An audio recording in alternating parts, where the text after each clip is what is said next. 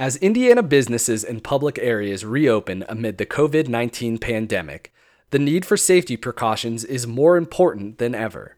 Common forms of personal protective equipment, or PPE, like face masks and gloves help protect individuals, especially those who are high risk. Sanitation and proper hand washing techniques help prevent the spread of COVID-19 on a smaller scale.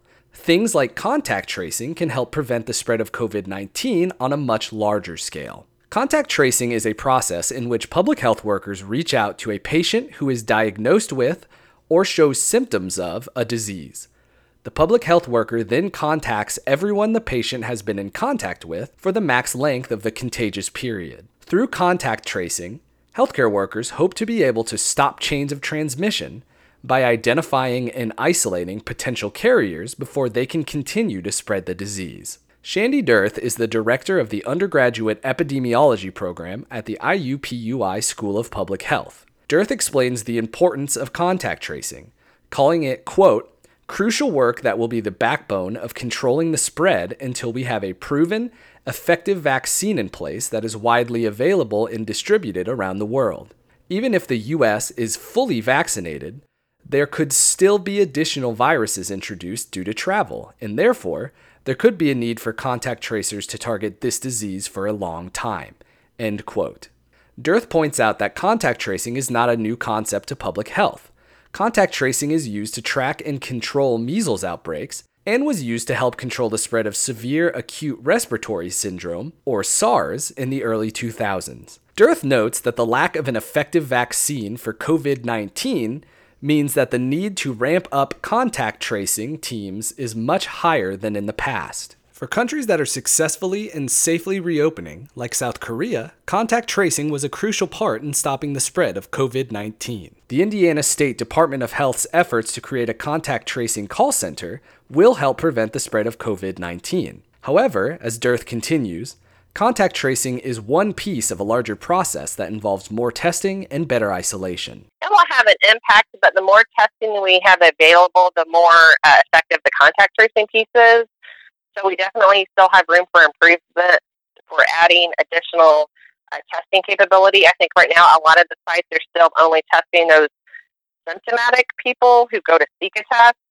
And what we saw with the recent IU sampling study that was published this week is that up to 40% of people who are positive don't report having any symptoms. So obviously a lot of people can have this, not have any symptoms, and are out there spreading it.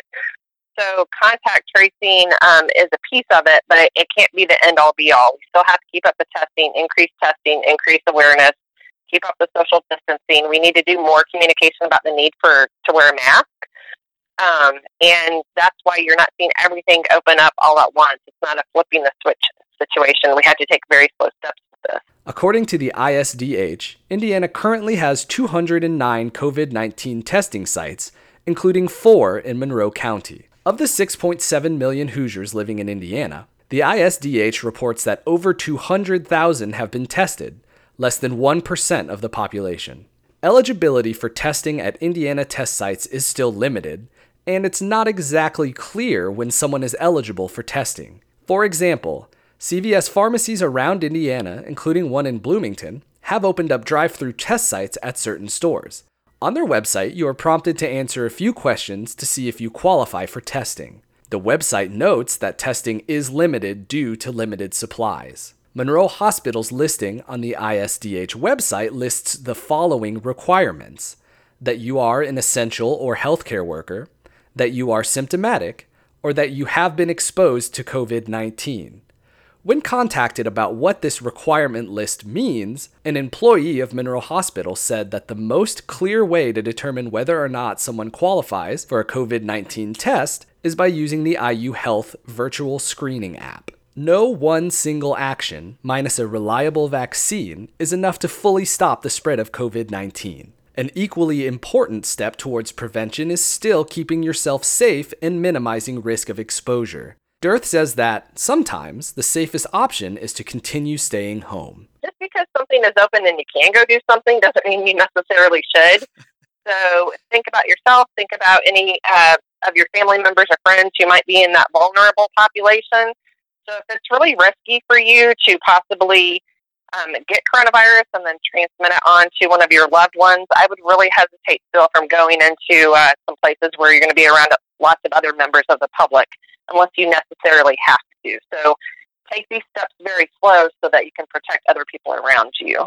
According to Dearth, the ISDH plans to hire around 500 contact tracers. In an email sent out to people who applied for the contact tracing position through the IUPUI's website, the ISDH confirms this, stating that Maximus, the company contracted to manage the call center, has already hired 500 people. The first wave of contact tracers have been trained and started last week. The remote call center is open 7 days a week from 8 a.m. to 8 p.m. For WFHB, I'm Jake Jacobson.